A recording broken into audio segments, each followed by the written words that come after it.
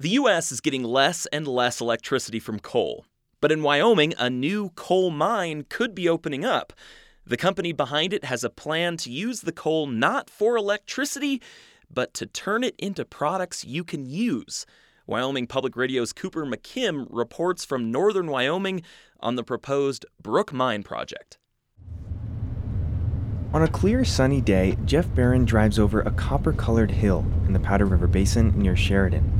And our permit, basically from right about... So here, we're now officially on the Brook Mine. Barron parks, hops out of his car, and walks into the edge of a large open field.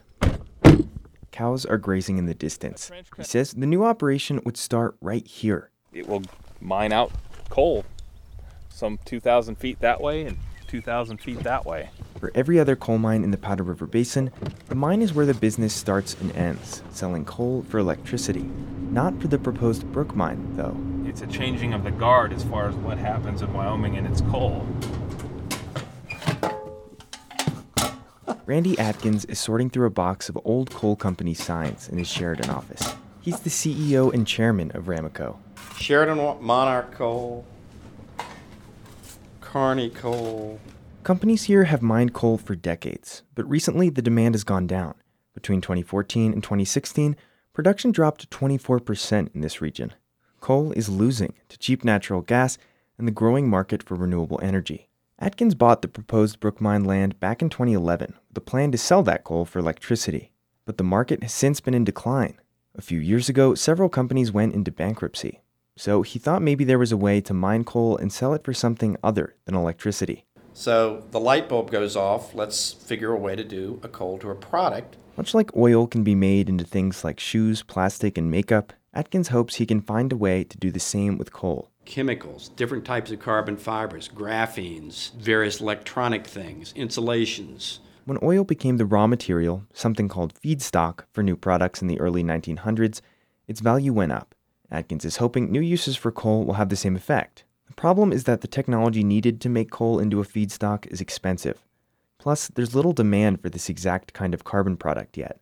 That's what Atkins wants to change. Along with the mine, the company also wants to build a research center and manufacturing facility. That kind of bundling, it's unique. The overall concept is something that hasn't been done. Atkins thinks success would mean transforming the demand for coal. He runs through his equation. So if only 14% of the weight of U.S. autos, and that's body and parts, were derived from carbon fiber made from coal, that would be over 100 million tons of coal translated into making that carbon fiber. It's important to note that Ramaco is not the first or only group to think about coal as feedstock. The University of Utah is planning a $1.6 million research facility to learn about what products could be made with coal-based carbon fiber. In Wyoming, a nonprofit is building a research complex devoted to learning about developing coal-based products. That could be up and running in just 2 years.